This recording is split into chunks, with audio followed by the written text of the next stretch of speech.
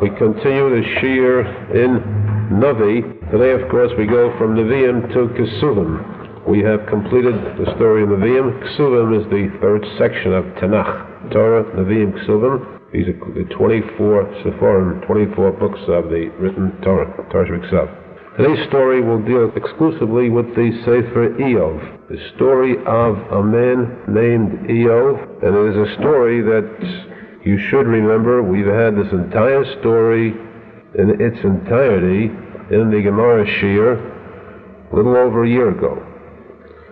Now, a year is enough time to forget.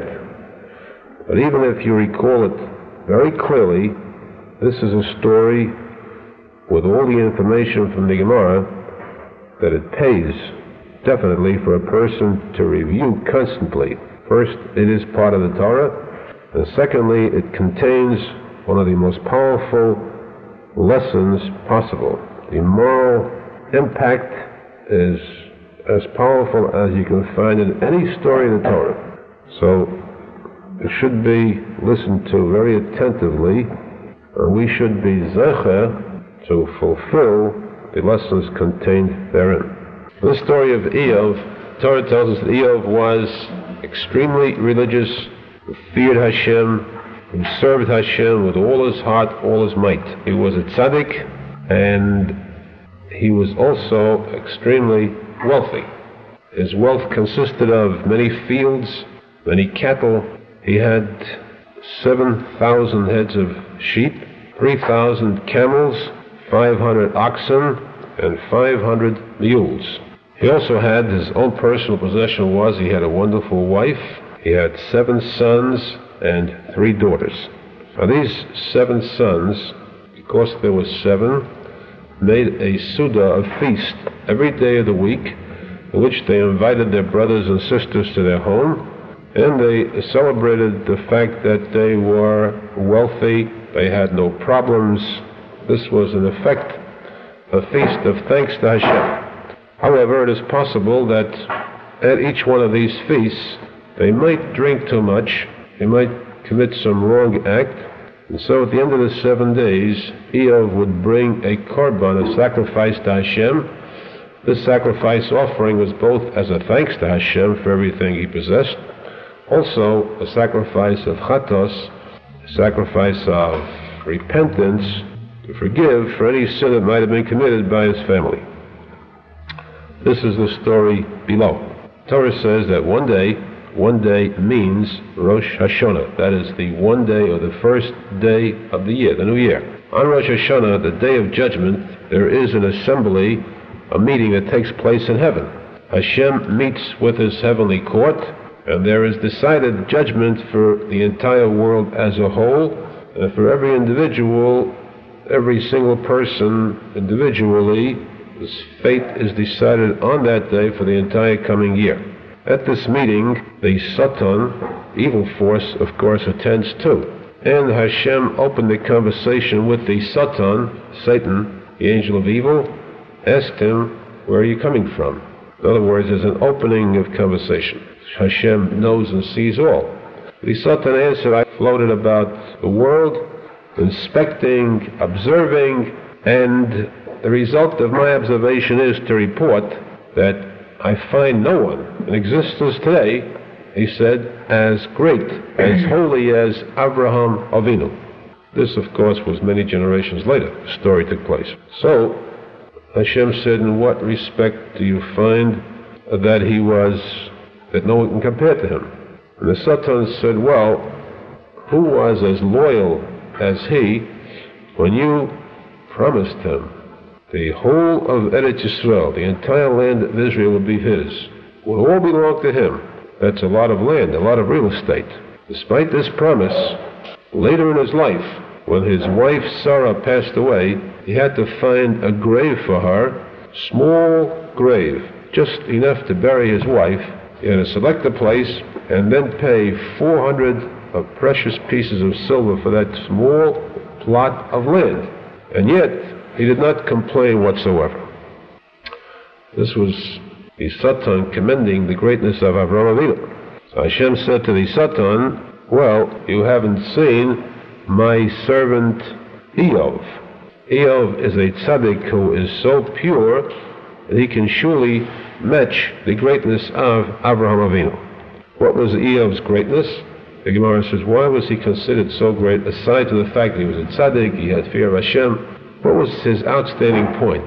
The Gemara says his outstanding point was that he was a sport.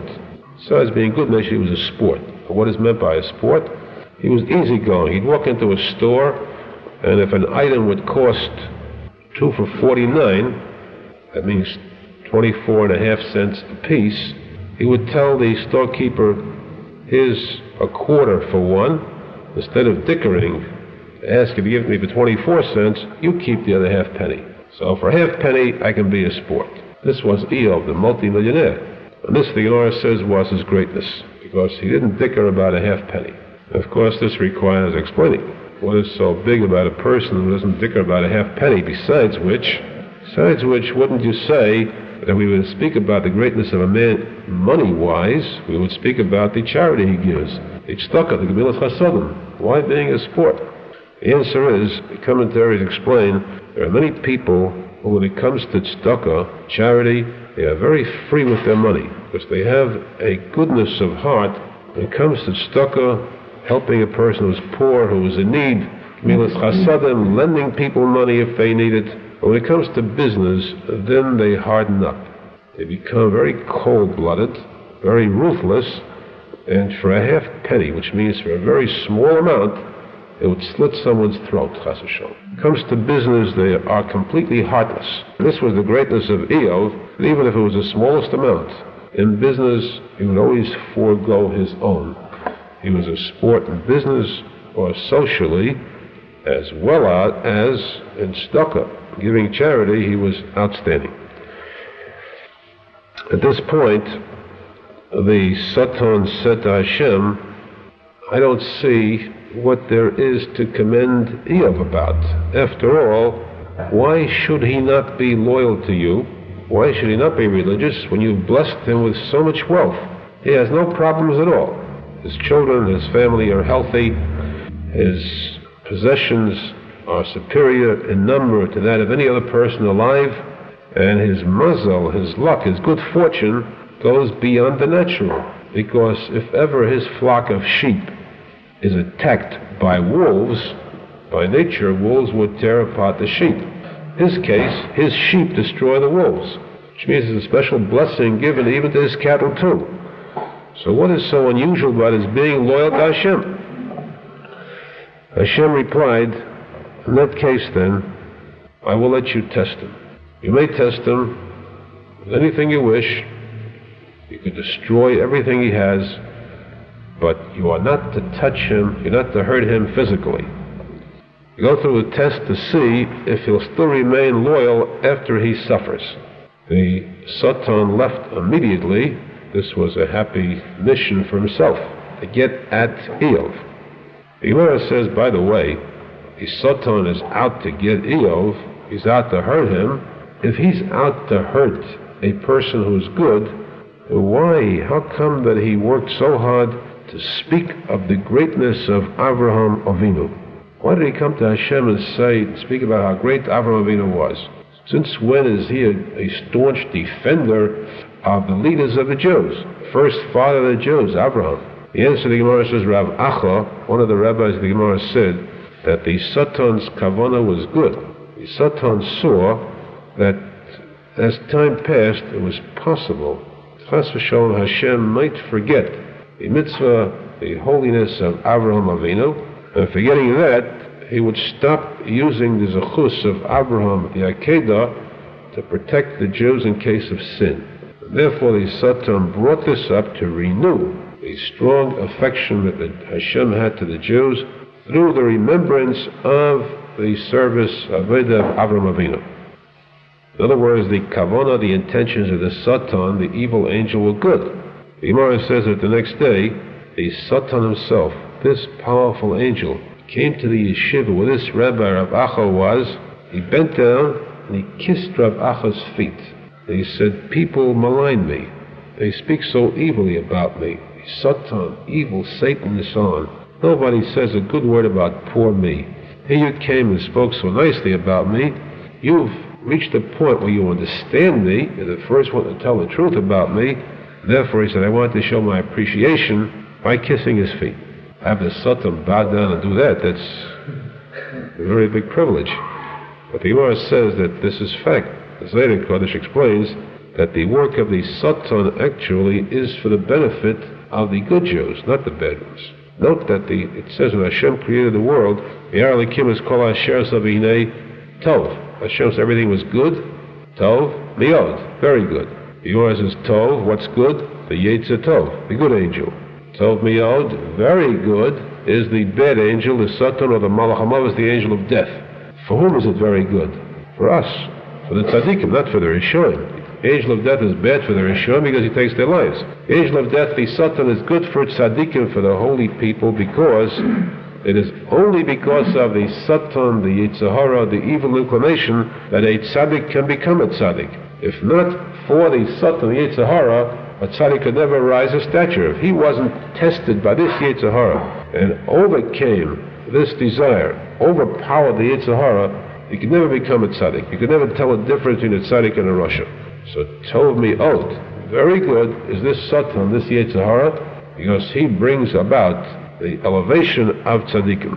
Now this Satan said about to test Eov, an act that could elevate Eov too, more than the tzaddik that he was. The next day, the Torah tells us that a messenger, fast horse, came riding up to Eov. He leaped off his horse and said, I am one of your workers. I came to report that the Queen of Sheba, of course the Gemara says there is no Queen of Sheba, as some people led to believe. It's a misconception. Malkas Sheva means the kingdom of Sheba. It's falsely translated as the Queen of Sheba and King Solomon. These stories are good only for Hollywood. In truth, the fact was that there was a kingdom of Sheba that became friendly with the Jews to a degree, but at times they were not that friendly. The kingdom of Sheba sent a band of marauders who came and attacked your shepherds and robbed the 500 oxen, 500 mules, and killed all these shepherds. It's all gone. And this messenger, as he completed this message, fell to the ground dead too. Before Eov could stop to think, a second horseman came flying up to him, leaped off and said, I have a report to you. A fire descended from heaven, seemingly, and it burnt up the 7,000 heads of lambs you had, sheep. This messenger fell dead at the spot. At this moment, the third one came up and reported that the Babylonians sent a band over and robbed the 3,000 camels, killed those who took care of them for Eov.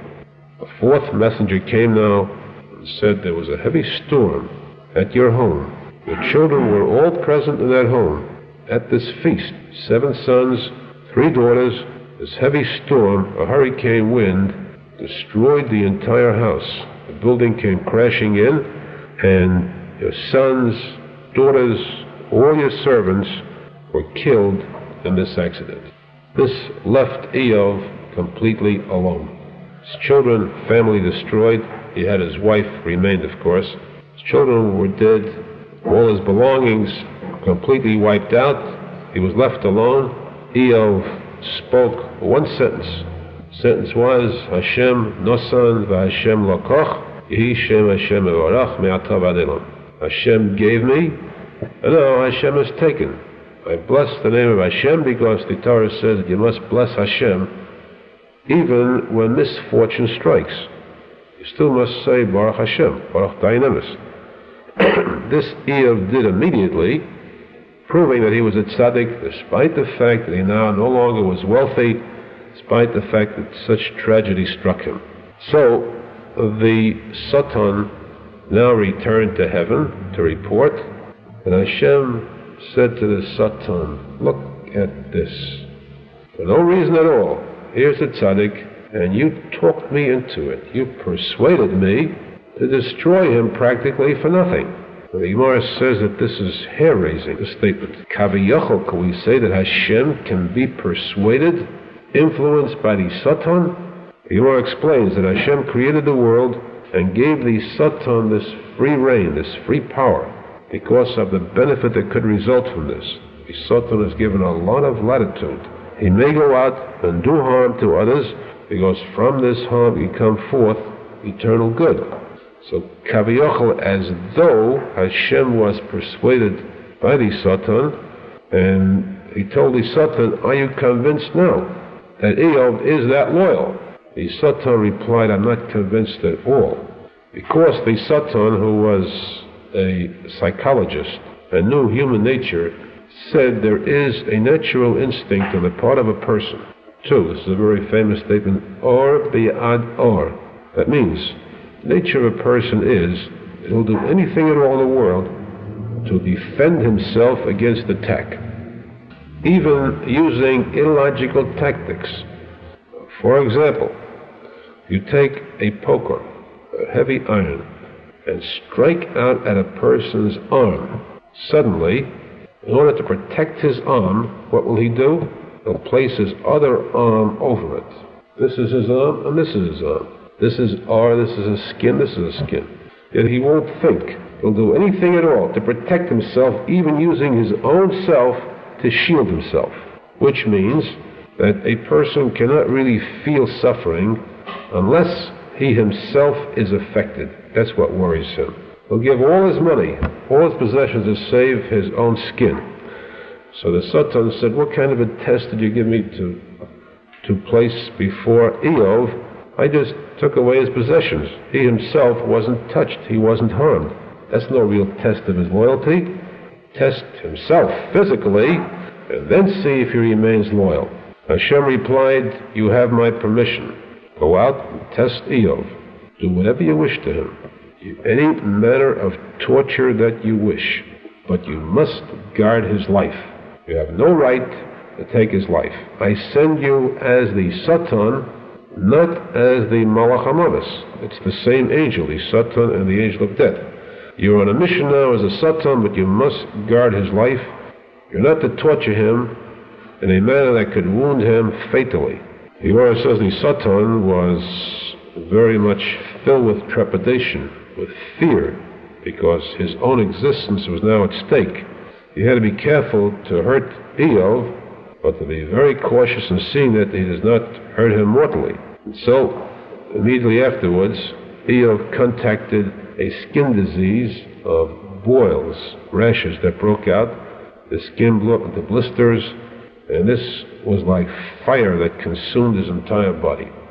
The burning sensation was so unbearable that he was forced to build a fire and to create ashes, and then to submerge himself up to his neck in these ashes. Burning ashes, because the nature is that heat draws out heat. The pain and the suffering was practically unbearable. This went on for a number of days, and staying there in suffering, his wife watched him, and he refused to say a bad word. He did not complain. His wife said to him, she couldn't bear the suffering. She said to him, why don't you say a harsh word, a blessing against Hashem? The word blessing, of course, is not meant literally. It means the opposite, but I don't know how to say that word. If you say this blessing against Hashem, Hashem will kill you instantly for it. You'll be spared this pain and suffering. Eov said to her wife, you speak very foolishly. Do that against Hashem, chas v'shalom, I could never do it. So he remained in that state of suffering, and then a long series of sequences followed. First, the Arizal says, let's analyze the identity of Eov and his wife. This is an interesting point which we should be aware of thoroughly. Who was this Eov? The Gemara goes about a long discussion, controversy about when he lived, who he was, what type of person he was. The consensus of opinion was that he lived in the time of Moshe Rabbeinu, when the Jews had to cross the Red Sea. So the whole purpose of this incident was a deliberate act by Hashem. Because the Gemara says that when the Jews were ready to cross the Red Sea, they went into the waters of the Red Sea.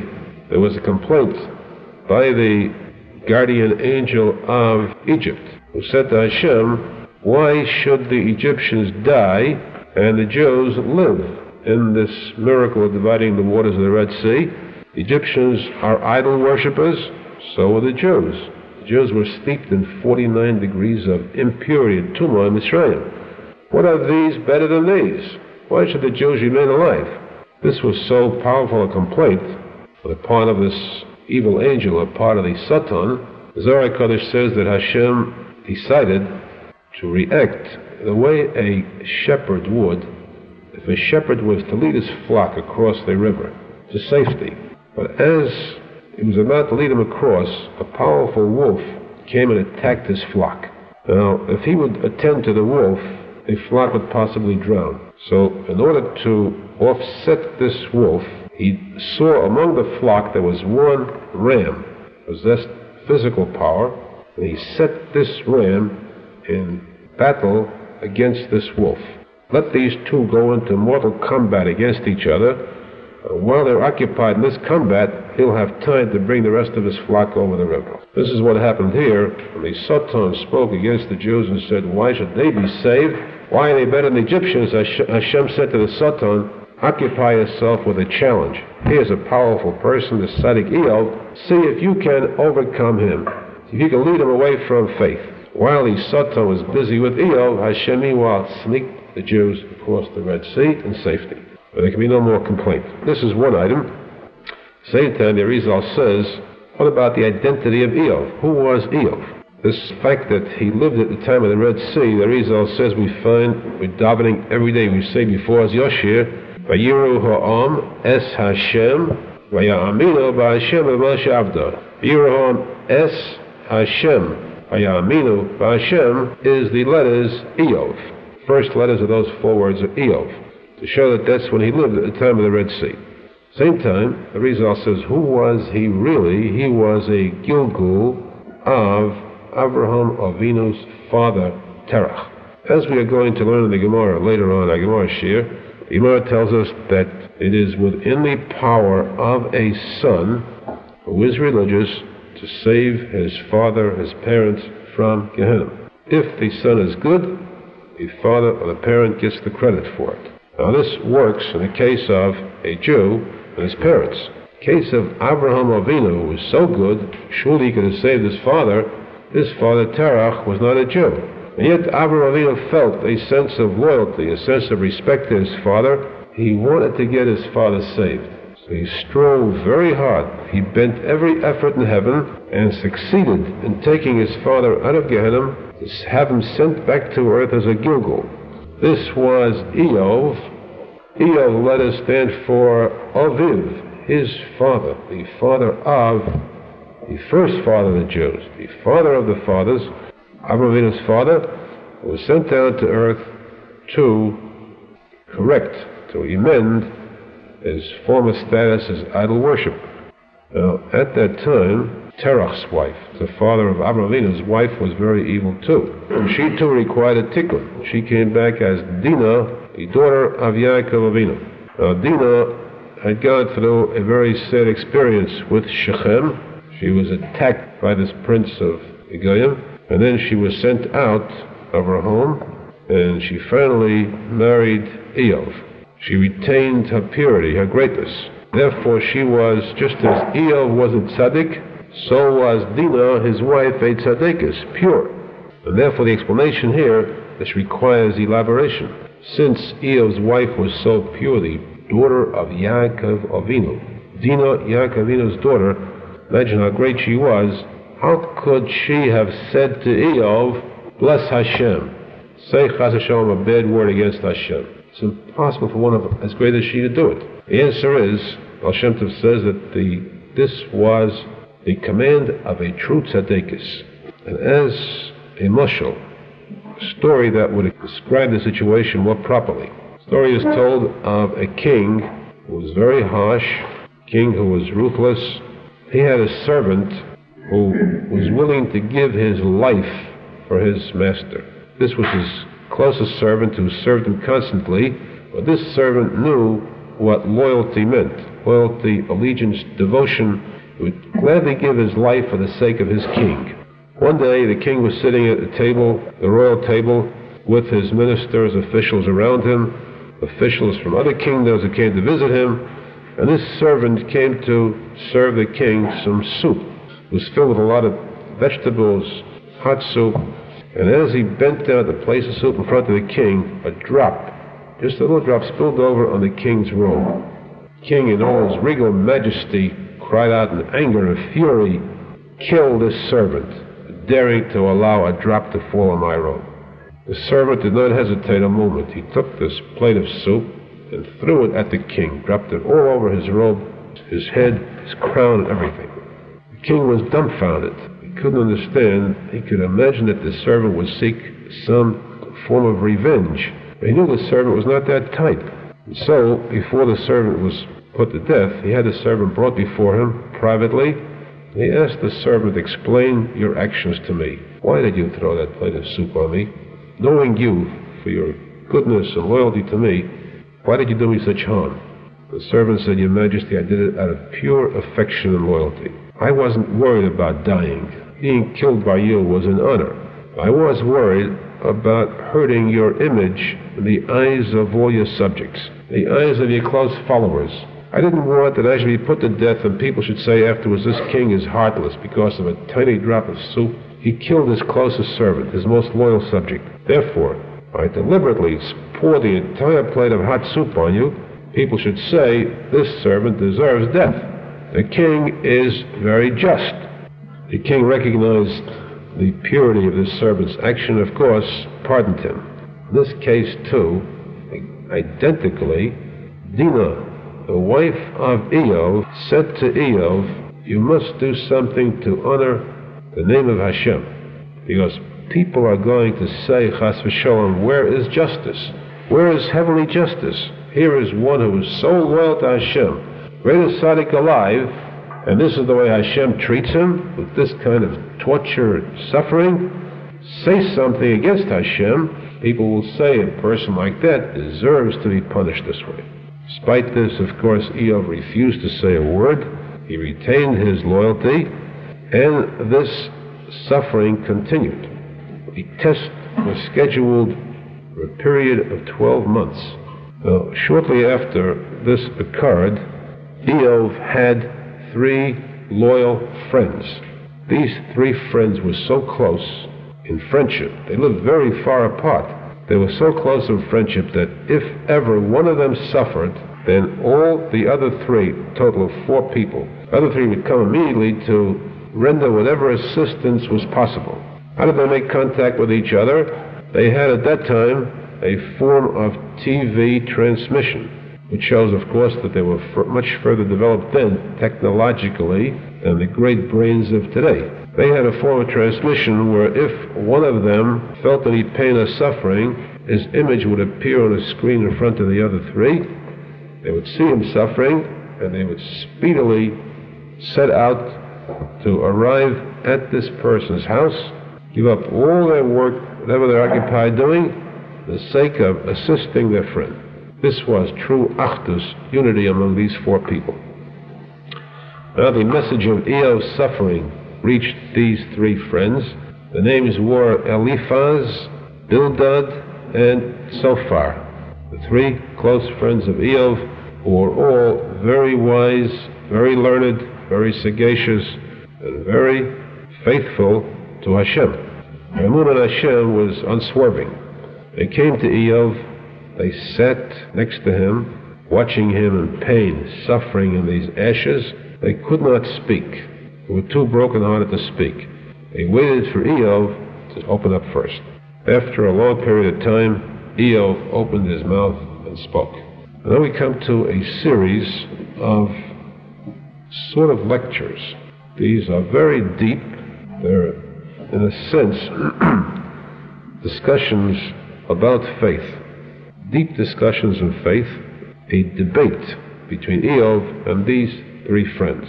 The entire Sefer Eov, that has over 40 chapters to it, deals with this debate. The remarks and replies going up and back from Eov and his friends. We cannot delve that deeply into it because this is a whole Sefer, It is one of the most difficult Sfarim, the Torah. The language is such deep, poetic language that it's one of the most advanced Hebrew phraseology imaginable. We can only take it in a condensed form, give you an idea of what each one said, and then, if you wish, you can pursue it further by reading these chapters, get the details of how they stated it. We'll give the exact order, sequence of this debate. A very brief review of their statements. As we said, Eov opened up the conversation first. His first statement was, he cursed the day he was born. He said it would have been much better if the day he was born, if he had died on that day, not to live to reach a state of such suffering. And to what did he attribute this suffering? This must be, he said, due to his fate. His stars were in such manner, judging by astronomy, that in the stars his fate was sealed to a life of such intense suffering, and therefore, since the stars are set, the pattern is set at the time of birth, the horoscope is due to a person's birth date. Therefore, he said, his birth date was guilty in his suffering, so he cursed the day he was born and wished he had never been born. We point out, of course, that using the term horoscope, known today as horoscope, it is something that does not exist today. No person today can read anyone's horoscope. It is absolute fraud in every sense of the word. There's no human being alive today who has the ability to read the stars or horoscope. In those days, people were great enough to read stars, as we find in the case of Moshe Rabbeinu in Egypt. Pharaoh's magicians could do so. Eov, this was at that era, and so Eov cursed the stars for his fate. And then the first friend, Eliphaz, spoke up to reply. Eliphaz's answer was one of shock. He said, Chas v'sholom, that a person who has faith in Hashem should speak of fate, should speak of stars. Our emunah, our faith in Hashem, is that everything that occurs is due to the individual supervision by Hashem. It's known as hashgacha prati, individual hashgacha supervision by Hashem, that no matter whatever happens, it happens at that very second because Hashem wills it and makes it happen then. Nothing comes because of the stars or because of fate, because of luck, because of nature. It is all due to a direct act by Hashem. This is hashgacha prati, and therefore, he said, it is wrong for you to complain about your suffering, since this is the will of Hashem. So obviously this suffering came through Hashem for your benefit, because everything that comes from Hashem is for the good of a person. It came to erase any sins you may have. So instead of complaining, you should accept it with good heart. This was Eliphaz's talk in brief, and Eov replied. After each one spoke, Eov came back with a rebuttal. Eov replied and said, if that is the case, then where is justice? Because surely, he said, he suffered much more than he should have. And if all is suffering, why should it still continue? Where is the so-called reward that comes to a tzaddik after the suffering? Why does he see only suffering and no reward? A second friend spoke up, Bildad. He came back again with the same claim as Eliphaz, spoke again about hashgacha prati, the fact that this is an act of Hashem only, not fate, and tried to console Eov that the good is yet to come. He's going to have a lot of reward after this suffering. Eov now replied to Bildad and asked, where is the kindness of Hashem? Hashem punishes a wicked person. His punishment consists of having the wicked person die suddenly or without suffering. That's no severe punishment. Why doesn't Hashem have pity on a tzaddik, the creation of Hashem, and one who is much closer to Hashem? Why should a tzaddik suffer more than a Russian, more than a wicked person? Third friend spoke up so far, who again strengthened the idea, the concept of hashgacha prati, and said to Eov directly, perhaps it's because of your greatness and your wisdom, the greater you are, the more is expected of you. And therefore, because you are greater, because you have not fulfilled your duty as a great tzaddik, you're receiving a greater degree of punishment. This was Sofar's reply. To this, Eov rebutted and lashed out at Sofar, that he dared to imply that Eov was so filled with such great sins, and that he deserved this because of his degree of tzaddik, having done a sin that made him deserve a sin which is being punished. And he said it was impossible that he had done a sin that was more than in ratio greater than his wisdom. Eliphaz now came back again to speak, and he said to Eov too, how do you dare to say that you did not commit a sin? Because this alone is considered a sin. The fact that you say you did not commit a sin and you're suffering for nothing will cause others to lose their faith. What can be a bigger sin than this? Eov replied to this.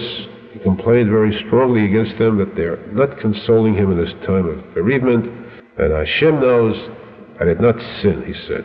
I'm not causing others to be sinful because they know too that I am a tzaddik. Bildad spoke now. He refused to admit to Eov that he was right, and he said only Hashem is the righteous one, and Eov could not be right against Hashem. Eov replied now and said, why do you accuse me of sin? Have you found a sin in me? If so, testify, tell me what it is. And if it's because you see me suffering, therefore you feel there must be a sin, I tell you the suffering is for nothing. Sophar said, again, it is impossible, you must have sinned, and this is the fruit of your sins. Eov spoke up again, replied to this, and said, note, we're giving very brief condensation of each one is a whole chapter. This is the condensation review of the entire chapter in a sentence. Eov said, even the worst evil people do not suffer like I do. So if I did sin, there's no reason for me to have this much punishment, which proves that the punishment does not befit the crime. Eliphaz now replied, take my advice and stop complaining, because only if you remain silent will you then be zocher, will you achieve the greatness that is to follow. Eov said, if that's the case, then there is no justice in that the wicked suffer so much less and die in peace, so no matter what I've done, I still cannot deserve to suffer more than the most wicked Rishonim. Bildad replied to this and said, even a tzaddik can chas v'sholom lose his mitzvos through this type of complaints. Then Eov replied to them, his final reply to these three friends, he said, I refuse to admit that you are right, because my words are all truth. I have not committed any sins. And he told a part of his life story how careful he was in conducting himself in purity. I never looked at an unmarried girl because I was afraid she'd get married someday. I'd have it on my conscience that I looked at an ishasish, a married woman. I never looked wrongly at a person, never spoke evilly. I guarded myself against any type of sin whatsoever. Therefore, I feel that I am pure and just. The continuation of this story, which takes a turn now, will continue and complete next class, Mitzvah Shem, next Monday.